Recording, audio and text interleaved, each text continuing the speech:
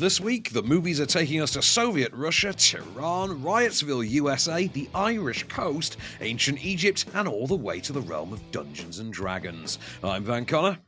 And I'm Adam Ball, and this is Off Screen, your 7-day guide to everything movies. Boom.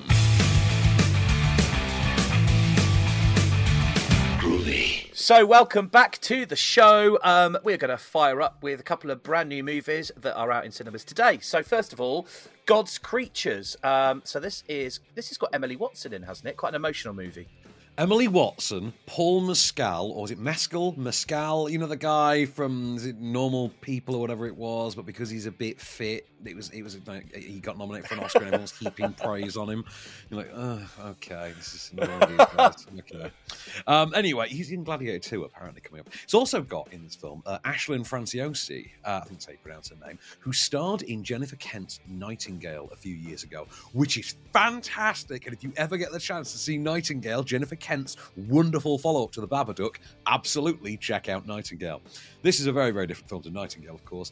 This comes to us from Anna Rose Holmer, who I think is a directorial debut. Drama set on the Irish coast, small seaside town. We follow Emily Watson's character. She is the shift manager of a sort of seafood plant, you know, where the fishermen bring in all the oysters and they sort of package them up in quality control, etc., before selling them on. Yeah. She loses her best friend loses her husband unexpectedly out of the blue, and at the wake, Emily Watson's estranged son, played by Paul Mescal, returns, having absconded to Australia under mysterious circumstances years earlier. He's back. He's being a bit cagey about where he's been, and before long, he's accused of an assault by a younger co-worker of his mum's, who goes to bat for him and makes up an alibi to get him out of trouble. But it's then a question of how far a mum is willing to go to cover up for her son before she's willing to admit just who and, more importantly, what he is. Have a listen. Is Brian in?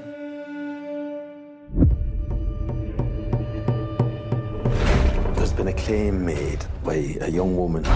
Brian says he was at home with you that night. Is that right? He was, yeah. We both know that's a lie, though. It's a serious accusation. You don't want to hear her side? It's described online as sweepingly emotional, but that sounds more like it's a thriller. Well, I mean, it's quite a harrowing drama. Yeah, they've gone for the thriller angle in that clip they're having, in that little trailer clip. They've definitely tried to pump up the suspense, and it is more of just a straight dialogue-driven drama. It is about living with consequences, and it's about the weight of guilt, effectively. I thought the central performance from Emily Watson, what do you expect from Emily Watson? She's terrific. Of course she is. She's Emily Watson. And also, just a sidebar, forgotten dangling plot thread of the Rocky universe, Emily Watson. Because last I checked, she's Rocky's girlfriend. It never gets mentioned again after Rocky Balboa. Just annoys me. I'm an Emily Watson fan. I'm an equilibrium boy. Paul Mescal, I thought great performance in this. I think sells a very particular degree of unlikability to Brian as well. And I think the chemistry he shares with Ashlyn Franciosi, the repartee between them, it's pitch perfect. The performances are absolutely flawless. This is not exactly what you'd call a cheerful ride of a film. It's quite harrowing. It takes its place in that unique British subgenre of what I would describe as cold, both weather-wise and dramatically, drama thrillers like God's Country or Calm with Horses or things like that. Very much if you're a fan of films like that, check this out. I think as a debut, it's quite sterling work. I don't think this is going to be anyone's idea of a popcorn pleaser or anything like that, but I think if you saw it, you wouldn't come away disappointed. You might come away a little bit like, oof, that was a bit much. It's a bit weighty. You know what I mean? But I don't think, I think that's, like, kind of killed the buzz, really, that one, didn't it? Yeah. I watched this. Go on. I was going to say, so if you want a rom-com, don't go and see God's Creatures then, basically. I will tell you, I watched our first two movies that we're reviewing in the opposite order. So I watched God's Creatures after watching Mummies. And I can tell you that was a very strange day for me. So anyway, God's Creatures in cinemas from today. I think it's been distributed by the BFI. Worth a look. Definitely worth a look. Some great performances. Some quite interesting cinematography as well. Like I say, really atmospheric, really moody. Just don't go into it expecting an action thriller or anything uplifting. Well, speaking of mummies, that is what we're talking about next, of course, which is a new animated movie. I've seen a little bit of the trailer. It looks great. It does look really good. Yeah, this is rather like Epic Tales was recently, a continental animated film that has then been given a British voice dub. So, the mouths don't match up kind of thing, for instance. But you get a distinctly English cast for this. As such, our lead character is voiced by Joe Thomas from The Inbetweeners, a.k.a. Will from The Inbetweeners. Yeah, he's brilliant. Yeah, good fun. He's not here. No one is. I'm going to save you some suspense on that one. So, the movie begins in ancient Egypt. We are introduced to our lead, the chariot rider, whose name escapes me. Oh, God, it'll come to me. Whose name escapes me. And he is killed in a chariot race. We then flash forward to the present day, in which an Egyptian tomb is unearthed, like a reclusive Egyptian tomb is unearthed by, a rich wannabe archaeologist voiced by Hugh Bonneville, who discovers it's actually the entrance to an afterlife, the ancient Egyptian afterlife, in which everyone is a mummy. They don't look like mummies or anything, but they're mummies. So it's the ancient Egyptian afterlife. Okay? He then gets his hands on a sacred ring from this afterlife that he then absconds with back to the real world.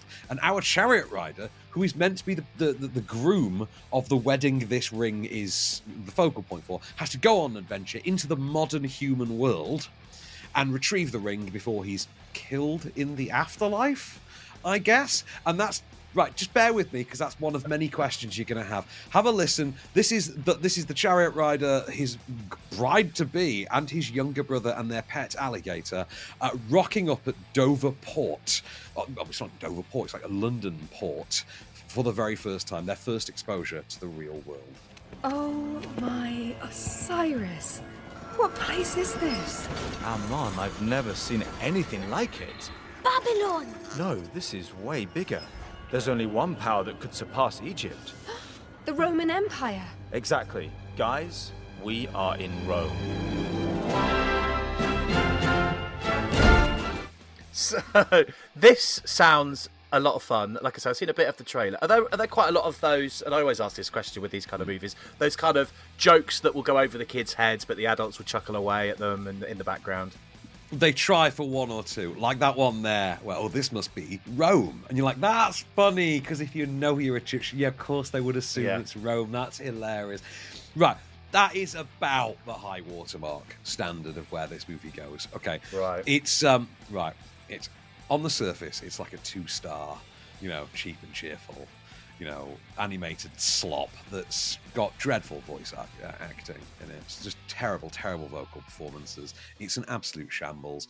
Its script makes next to no sense. I mean, I can ask you so many questions. Like, if he has a younger brother in the afterlife, does this specifically mean that he died as a child, or does it mean that he lived an older life and he died an old man, then he's back? In which case, does he not know the future for his brother?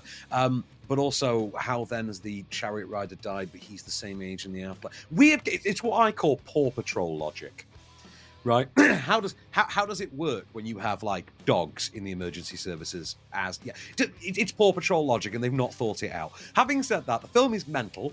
It's an absolute shambles, but it's just about charming enough to work for how crap it is. At one point, it genuinely resorts to a full-blown love story montage using, in its entirety, the song Far Away by Nickelback in a movie in 2023. That is the kind of shambolic filmmaking I am here for. I survived the nu metal superhero trend of the early 2000s. I am here for an absolute piece of codswallop like this. Like I say, mental. If you're under 8, you're going to have a blast. Your parents are going to be sat there, though, staring at this mystified, going, this makes no sense. Like, why does this do this and this? This is nonsense. And yes, it is complete nonsense, but it's kind of weirdly, it wears you down. It's sort of charming a nonsense that younger kids would enjoy. Watch this with Albert, sir, this weekend. And yeah. I mean, if you want like you want a beer and a nap on a Sunday afternoon, this is the one you stick on, totally. Well, he's a massive Paw Patrol fan, so he's going to love this then, basically, on that He's on for principle. the logic, yeah. Yeah, exactly. All right, so that is, of course, out in cinemas from today. We are going to be back in a moment when we're going to talk about Riotsville, USA, which, of course, Van has already seen, and Law of Tehran as well. So stay right where you are.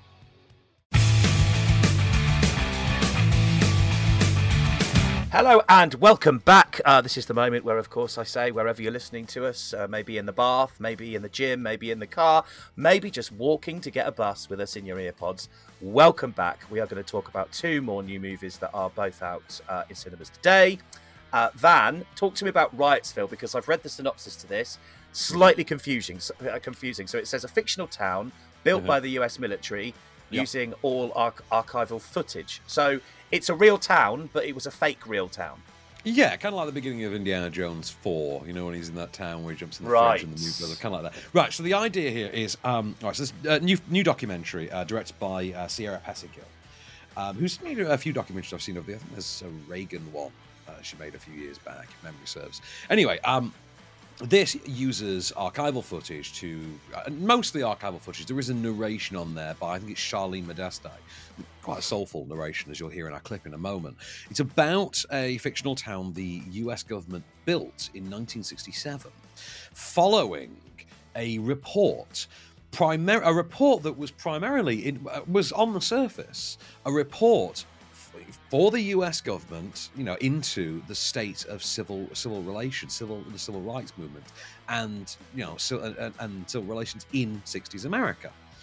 However, the only thing that they actually acted on from this report, it turns out, was just a little bit at the end that talked about what would happen if there was to be an uprising at any point. And this in turn led the government to create these fictional towns. They made a couple of them called Riotsville, and they would send different states' police units there and stuff like that, and effectively militarize them. This is how the American policing infrastructure got militarized way back then. Way back when this was all a byproduct of, you know, America's institutionalized aversion to Black America. Have a listen. It's a fascinating story that it goes everywhere from civil rights to, as I say, police militarization. So there's a lot covered in this. Have a listen. 1967 had given the establishment proof that something was broken and being born. But the commissioners had to fight that view, obscure it. They wanted to present innocent dissatisfaction, pain without politics. It was rhetorical alchemy. In the language of the official report, a picture emerged of Black life, poor life, in America. Yes, there was hardship, and who wouldn't be angry about that? We ought to pity the poor and their problems. But only a radical could possibly admit that the rioters might not just be revising their role in the social drama. This sounds fascinating, actually. I'm guessing this is something that once you've watched it, you just think, wow. It really is. I thought this was great stuff. I had the chance to see this at LFF at the end of last year, and I think it was that Hell Week when they were messing around with the screenings for Halloween Ends or whatever, and I had to run and catch that instead. And believe me, I would much rather have seen this, because way better viewing experience than Halloween Ends. Fascinating doc. As I say, there is something of an Adam Curtis light feel to that. If you can hear its use of music and synths, and the soft nuance of the narration, it does have that Adam Curtis like feel to it. The story is fascinating. Like I say, it has really far-reaching branches that it goes off on. Seeing how it relates particularly to contemporary issues. How it feeds into discussions on Black Lives Matter and things like that, I thought was really powerful and really poignant. It's like this was made a couple of years ago because it was LFF last year. So, it's been in the system for a while, but it's still got real relevance and real weight right at this moment in time. Like, look out the window kind of thing. So it's called Riotsville, USA. It's being put out by Dogwolf from today. And because it's being put out by Dogwolf, that means it's in select cinemas, but also you can actually usually get this on digital. Like Dogwolf themselves have a digital library. You can just go on dogwolf.com and see it through there. They put out all the best docs. Dogwolf every bloody year, like the top 10 always has like 2 documentaries in it from Dogwolf ever since Blackfish. Well, if you do something good, keep doing it. That's what I reckon. Yeah, why change it? Okay, so on to the next one then. Law of Tehran. This actually, on paper, looks brilliant. An Iranian crime thriller. Policeman going head-to-head with a drug dealer. Please say it's good, because it looks good. It's pretty good, actually. I'm not going to lie. Good. Right. Okay. So, Iranian cop thriller, as you say. It basically kind of plays like Heat. Like, it really thinks it's Michael Mann's Heat. Now, first of all, you ain't no Heat. You know what I mean? Like, no one is. So, you've got the cop, you've got the crim. The cop tries to get the crim, locks the crim up, and then it is basically the narrative splits. It's an even split between the criminal in question, Nasser, the aspiring, the would-be drug lord, trying everything in his power to game the system to get out of prison, to reunite with his family. And then you have Samad, the cop, who it's about how far he's willing to go to play the system and to twist the system to get what he needs. And basically, even though he's on the side of the angels, how many lines is he willing to cross? And it's the story of these two men, one both in complete desperation, but one basically playing the system he knows so well, the other one having to turn against it. Fascinating stuff. It's got all the staging. I would say it ain't, like I say, it ain't no Heat. It's for one thing, it's not got that visual palette. In terms of its production value, it's cinematic worth, as it says. It's aesthetic, it's immersive quality. I would say it's probably closest to. This is a very niche reference. Imagine ITV had made Spooks instead of BBC. That's what this would. Yeah, that's kind of what you'd get with this.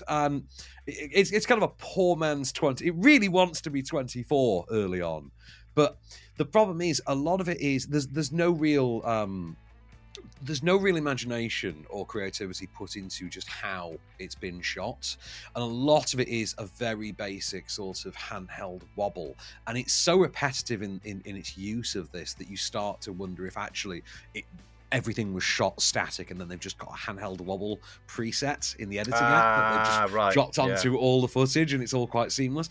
I found myself feeling like that a lot of the time with it. It's very nuts and bolts in terms of how it's put together, and yet it is an interesting. It's a story that works. You've seen it done before, but it's a story that works quite well. The performances are there, like they're really gristle, like spit in your face, down and dirty performances. They really land. The problem is, I think the film that they're serving isn't serving them anywhere near as well, and it feels like they're the ones being. It feels like they're being as shortchanged as we are in watching, because you do feel like you're watching something that really just, if it were in the English language, it would have been made for Channel. It would have been made by Channel 4, like Cheap and Chill, slap that on kind of thing. But the only thing telling you that this is like a serious cinematic venture is the fact that it's in a foreign language.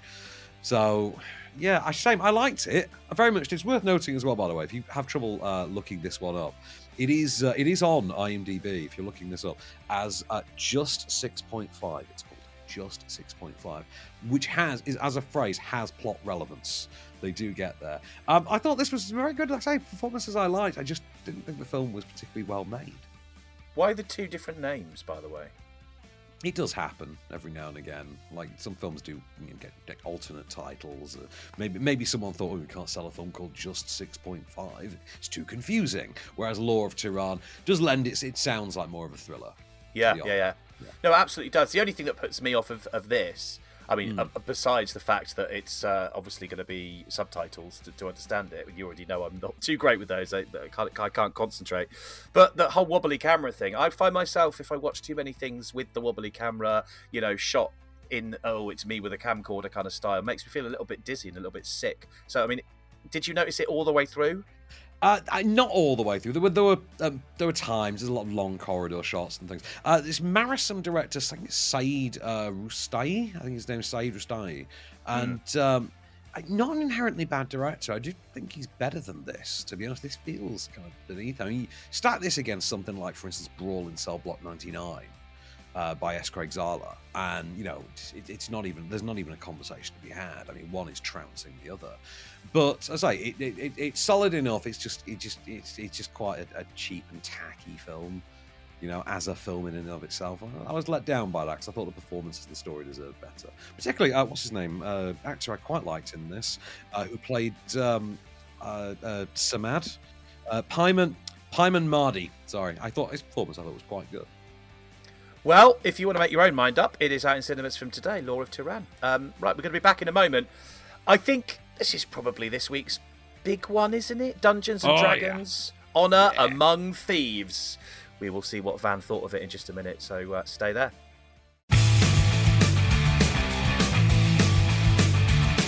Hello and welcome back. So, as promised, it is time to hear what Van thought of Dungeons and Dragons, Honor Among Thieves.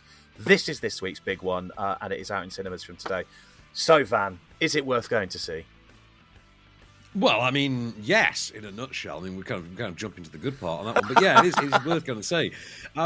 So, this is not the first time I've gone to the cinema and seen a Dungeons and Dragons movie in my lifetime. For the record, I was around for the last attempt at this back in 2000, which starred, I want to say, Justin Whalen from Lois and Clark, The New Adventures of Superman and Child's Play 3, and Marlon Wayans, opposite Jeremy Irons as some sort of like evil wizard. It was complete crap. This is not. Good. Okay, so this is written and directed for the screen by John Francis Daley and Jonathan Goldstein. It is a new interpretation of Dungeons and Dragons that imagines a new set of characters. Each one comes with a different skill sets. You've got one who's a thief, one who's the muscle, one who's a wizard, one who's a creature who can change shape, and so on and so forth. And they team up and must go on a daring mission together to retrieve the ancient MacGuffin they need to free their leader, Chris Pine's daughter, who from the clutches of Hugh Grant, who is a former friend turned enemy, and has basically taken, almost Count of Monte Cristo-like, taken Chris Pine's daughter in as his own, and will only release her in exchange for the MacGuffin. I've got a clip for you, and to set the tone of this, which is very much in the vein of something like Jumanji, Welcome to the Jungle, I will explain. In this clip, they are in a graveyard, like of all the fallen from a battle, and they are casting spells that allow them to interrogate the dead. So have a listen. Once the dead man is revived, we can ask him 5 questions, at which point he will die again, never to be re-revived. Were you killed in the Battle of the Everhorse? Yes. 4 more questions, right? Yes. No, that wasn't for you. Did that count as a question? Yes. Damn it. Only answer when I talk to you, okay? Yes. Why did you say okay at the end of that? I didn't. Fantastic. Where's the shovel? I love the sound of that. That is absolutely brilliant. I know I will love this when I get to see it. I'll be laughing a lot through the whole thing, I think. Absolutely. So the best way to look at this is imagine Guardians of the Galaxy, but instead of like the space aliens thing, they're doing swords and sorcery instead. So it's kind of medieval Guardians of the Galaxy to an extent, or Game of Thrones meets Guardians, or something like that, but all with this sort of anachronistic Jumanji energy. So there's, I say, it's written and directed by John Francis Daley and Jonathan Goldstein, who were responsible for the first MCU Spider-Man one, Homecoming, but are more known for having written and directed Horrible Bosses, Horrible Bosses 2, and Game Night. So they are comedy guys. John Francis Daley is also known as an actor. He's in Bones and one of my very favourite comedies, Waiting, as well. He's a former child actor from the Gina Davis show, if you want to know my weird trivia on that guy. Incidentally, if you get the chance to see Waiting, do be aware that he's very, very problematic in this day and age. Like, it's on Amazon Freevee, but it's got Ryan Reynolds and Justin Long saying a lot of things that you wouldn't say in a movie in 2023. That's all I'm going to say. Anyway, just disclaimer there. So, Dungeons and Dragons: Honor Amongst Thieves. Say it's got their humour like baked in. There's a lot of that zippy kind of Edgar Wright, almost kind of cutting back and forth energy. Yeah. It's very into the sort of the scoundrel attitude of something like Guardians of the Galaxy. You've got Chris Pine going full Han Solo, like medieval Han Solo. Like, they're asking like, oh, I'm the wizard, I'm the muscle. What do you do? Oh, I make plans. when the plan goes wrong, I make new plans, and so you make plans that go wrong. That's your function, and it's very much one of those roles that Chris Pine. He's one of like 3 actors who can do at the moment. Like, it's really his kind of role. Like, it's very in the vein of something like Brendan Fraser would have done 20 years ago. Yeah. Like Mummy era Brendan Fraser would have done this. You've got Michelle Rodriguez, who's really kind of just playing to type, but gets more to do here than, for instance, she does in the Fast and Furious movies or anything like that. So actually is getting to, crack a smile and actually have a blast, which is nice. Justice Smith is playing Justice Smith, the Wizard. And then you get to the true star of this movie. Who do you think walks away stealing this movie, Mr. Ball? Oh, now you're putting me on the spot. I have no idea. The Rock? It's always going to be... Would that be a thing? Well, it's none other than Hugh Grant. Oh, yeah, of course. Hugh Grant, who, like I say, it's a sort of a Count of Monte Cristo narrative, but he's going for it from more of an Edward Norton in the remake of The Italian Job from 2003 kind of a vibe, but doing the Paddington 2 villain.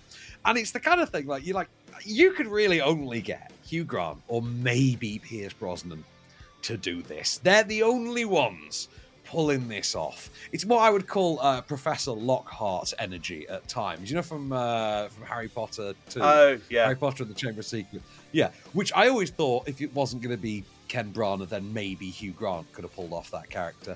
Only 2 actors. You get these kind of performances. And it's really good for Hugh Grant steals this thing. This is a movie with a dragon. Of course, it's in the title. Movie with a dragon. And Hugh Grant's just chewing the scenery, just walking away with it, just in his nice green robes, just rubbing his hands together. Just, hello, I'm Hugh Grant. I own this show. See, I would jump in normally and say that Hugh Grant in most movies, I feel personally, only plays Hugh Grant. I will eat my words on that. And now you're going to laugh because I can't remember the name of the movie. What's the Hugh Grant movie where he plays like a gangster? I can't remember what it's... Are you on about The Gentleman? He's brilliant in that. Yeah. Absolutely. He is brilliant. Yeah, it's the first time watching that I saw him really come out into a different role than Hugh Grant. Well, we are going to be talking about him again next week because he's in Operation Fortune Rouge de Guerre. We're going to talk about next week. And also, sidebar, I'm on the poster or DVD box or something for The Gentleman. There is a pull quote from Talk Radio. Sorry, that's me. Anyway, brilliant. And it's a terrible pull quote. Oh no. They always pick the really crap ones. Anyway, I love that movie. I liked this as well. It's a sort of a 3.5-star good time. 3.5-star film that you have a 4-star good time with. It's fun for the whole family. It's rated 12A, but I would say you could watch this with relatively young kids as well. Sidebar for this one is Regé-Jean Page from Bridgerton, who I think this is his first big sort of film role off the back of that. And he's not in it a lot, because he can't be. Because he comes onto the screen and he threatens to take... and it's worth noting he's mostly in scenes that don't feature Hugh Grant, and it's probably a good thing because they'd be battling it out. He just comes on and his entire shtick is, hello, I'm a sexy paladin. I'm here to just be awesome for a moment, and I'm too awesome, so I can't be in this movie, otherwise there'd be no need for a plot. Ha ha! See you later. And that's his entire character.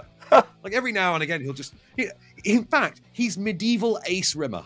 That would be the best way. You remember Ace Rimmer from Red Dwarf? Yeah. How there was the... That's it. Regé-Jean Page is D&D Ace Rimmer in this. He just shows up, and then he leaves, and everyone's like, what a guy. Smoke me a kipper. It's absolutely that character. I love him in this. Please give Regé-Jean Page more film roles, because he's awesome in this. He's not steal the show entirely Hugh Grant awesome, but it would have been interesting to see them battle it out. Dungeons and Dragons in cinemas from today.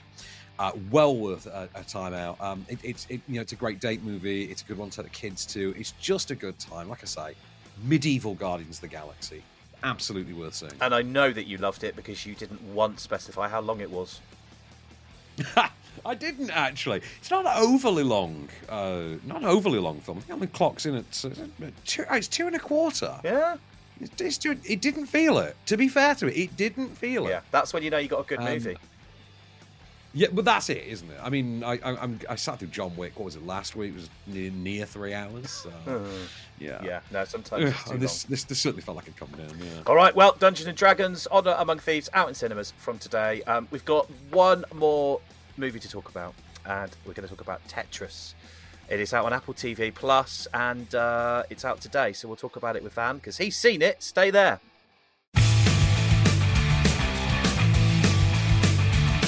Hello and welcome back for one last movie to talk about that Van has already seen. Of course, I haven't. It is Tetris. Taron Egerton is in this movie. Let's see if all the pieces fit together, and it makes a good movie. There you go. The way you were setting that up, I swear. I've seen the movie, so I know this is the case. But I honestly felt like you were about to say Taron Egerton is Jeff Tetris.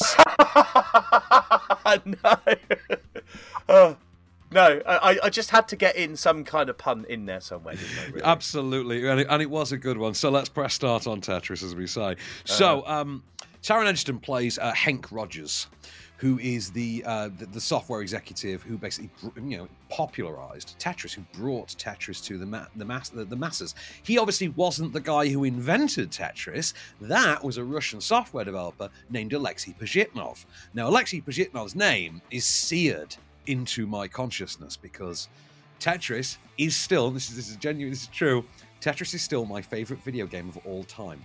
I can play Tetris forever. I don't think it's ever been beaten as a video game. I think it's the best video game of man. Yeah, just its simplicity. It is a marvel of software engineering. Did you have it on the Game Boy when you were younger? I did. Now the reason I'm glad you say that is because more than anything, this movie is about getting Tetris onto the Game Boy, which is the move that would ultimately make Tetris. Right. Now, the game existed in the Soviet Union. And because it existed and it was made by a citizen of the Soviet Union, it was owned by the Communist Party. Because remember, this was the 80s. So, Hank Rogers, the Western software executive, who I believe was based in Tokyo, married a Japanese woman, was based out of there, he decided to enter into the process of trying to buy the rights to distribute the game outside of the Soviet Union. He saw the potential. Saw it for the first time, fell in love with it, decided I'm going to be the distributor outside because Russia didn't give a toss really about, outside of the Soviet Union. Alexei Pajitnov, however, might like some money.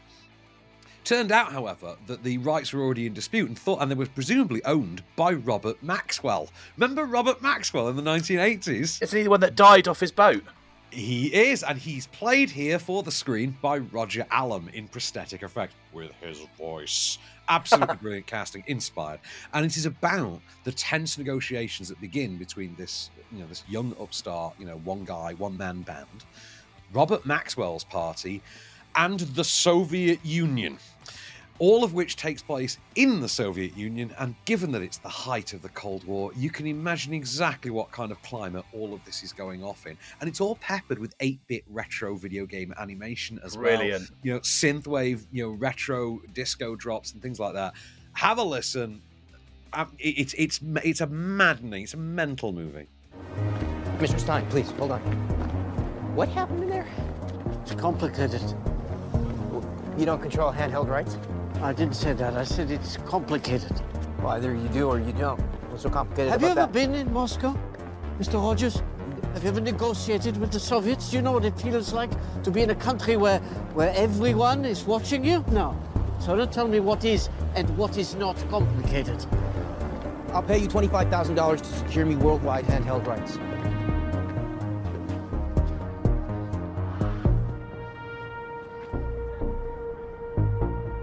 I guess it wasn't so complicated. Brilliant. No, that sounds absolutely brilliant. I have a question, though. So if he was bringing it out of Russia to put it onto Game Boy, what were they playing it on in Russia? It started life as a DOS-based game. They used the parentheses as to make the blocks and things like that. And you get to see that process. There are a couple of claims made here and there that the video game aficionado in me wonders about. There is a moment in which Hank Rogers contributes a very specific piece of the gameplay of Tetris that you then wonder, did that really happen? I don't know. So you've got Taron Egerton on pretty, fine flop sweat form. Like he's got the crappy stash and the dowdy look. I mean, he's possibly a bit too young and handsome, I think, for the guy he's playing. You get that impression. Roger Allam as Robert Maxwell, I think, absolutely inspired. The story is interesting, and John Baird, who directs this, did Filth a few years ago. Doesn't bring his filth level of inventiveness to this, but it is something a bit more, stands apart a bit more than Stan and Ollie a couple of years ago. He's a director who can go either way. He can go quite stately or he can go quite wacky. Here he sort of sits on in the middle. It's quite a stately movie with some wacky graphics over the top of it. Supporting cast, though, I thought were really good. I'd say Roger Allam stands out for me, like far and away, but also Toby Jones, who you could hear in the clip there. I think this is a really interesting way to tell the story in terms of how it's presented. It kind of feels a bit like The Social Network meets Pirates of Silicon Valley, but presented with all of the class and gusto of something like Rogue Trader from the sort of forgotten 1999 Ewan McGregor thriller about Nick Leeson and the Bearing Bank bankruptcy, which I can't believe history forgot that movie because it's so wonderfully naff. This is better than that. And interesting sidebar, this kickstarts a trio of movies in the next sort of month that are all about products, that are all about the battle to bring products to market. There's this. Then next week we're going to be talking about Air, the Air Jordan movie. And then a few weeks' time is Blackberry, the story of the Blackberry, starring Dennis from Always Sunny in Philadelphia. So it's a really weird time, like a really weird little subgenre. And it seems to be having its moment. It's a very strange thing. So say, you can see this on Apple TV Plus from today, and it is kind of the perfect place for it. I don't imagine this would go down too well in cinemas. I don't think it'd make very much money. It's the kind of film that clearly has been made with, a sort of very conscious budget, quite low, relatively low budget, made with kind of a streaming aesthetic going on for it, and is mostly suited for at home. I mean, if you happen to be playing Tetris through it, which I could absolutely see someone doing. Yeah. I was going to say, is it focused more at the gamers, the retro gamers, or would someone who really doesn't give a crap about gaming still you don't enjoy know. this? You don't have to know anything about Tetris the game. You might never play Tetris before in your life because it's not about the game itself. It's about it's the drama of putting the game onto the shelf, right? Getting it there, and having to do these negotiations while the FSB, while the KGB are monitoring you and things like that. Really interesting story. I would say I kind of knew the story because me, I'm a YouTube retrospective nerd, so I've watched a billion 20-minute long documentaries about the history of Tetris. Which say that the name Alexei Pajitnov is just seared into my brain because from age 8 I remember flicking on that little green screen, the little green LCD screen, and it first screen was copyright Alexei Pajitnov. I always remember that. But the film, incidentally, makes no bones about the fact Tetris owes its existence, it owes any shred of its success to the Nintendo Game Boy. And it's fascinating seeing them actually get there with, there's a sequence in which they talk about, we need a launch title. Oh, I've got this, you might like this. And you just imagine it as this wonderful, eureka moment. You kind of think it's part of video game legend. It's fascinating to see that sequence and just the classic Game Boy box and things like that from 1989. It's a wonderful nostalgia trip and a fascinating piece of video game history to make a drama out of. And it works quite well. I was never bored, even though I knew the story to death. It managed to keep me on my toes a little bit. Good times. What's the betting? Orders for retro Game Boys on eBay go through the roof after this film has been released. Oh yeah, I'm sure. No, I don't think it quite have that kind of a cultural impact because the game doesn't feature prominently enough, for one thing. And you know what? Fair play to them. I appreciate that it's not the most exciting of prospects. Subject to the movie. Oh, it's the battle to get the rights to Tetris. Yes, but Social Network was about getting the legal rights to Facebook, and that thing won Oscars. This won't win Oscars because it's nowhere near that quality of movie. But at least it's not the story of Jeff Tetris and how his life could only be fulfilled if he slotted that right piece into the right place. Which I kind of honestly expect. If you got the Emoji Movie version of Tetris, that's what it would be. Absolutely. Well, make your own mind up. As you said, it's on Apple TV Plus from today. Well, that's all we've got time for this week. We are going to be back on Friday next week when we are going to look at The Pope's Exorcist. It's got to be a horror movie. It's starring Russell Crowe. There are no press shows for it. I have emailed Sony. I have yet to hear back, so we're going to find out on that one. I mean, it looks terrible, and the fact there's no press shows, kind of, I guess, hint on that one. Yeah. We've got the new Curse on One Godland is next week. Lola is a sci-fi drama, that's next week. As I say, Air, the Air Jordan movie, starring Matt Damon and Ben Affleck, directed by Ben Affleck, because 2023 is just a weird time, man. It's odd. Wow. And of course, we've got Ruse de Guerre, the new Guy Ritchie movie that's coming to Prime Video next Friday, starring Jason Statham, Josh Hartnett, Hugh Grant, and the gorgeous Aubrey Plaza, who I think it's long enough since my fiance left me that I can look at Aubrey Plaza now. I think I can look at Aubrey Plaza again. And of course, the big movie. Mario! Yeah, the big one is, of course, Mario, with Chris Pratt, the other Chris Pratt, and Charlie Day from Always Sunny in Philadelphia, because those guys are getting around. I can't wait for the Mario movie. I'm very excited.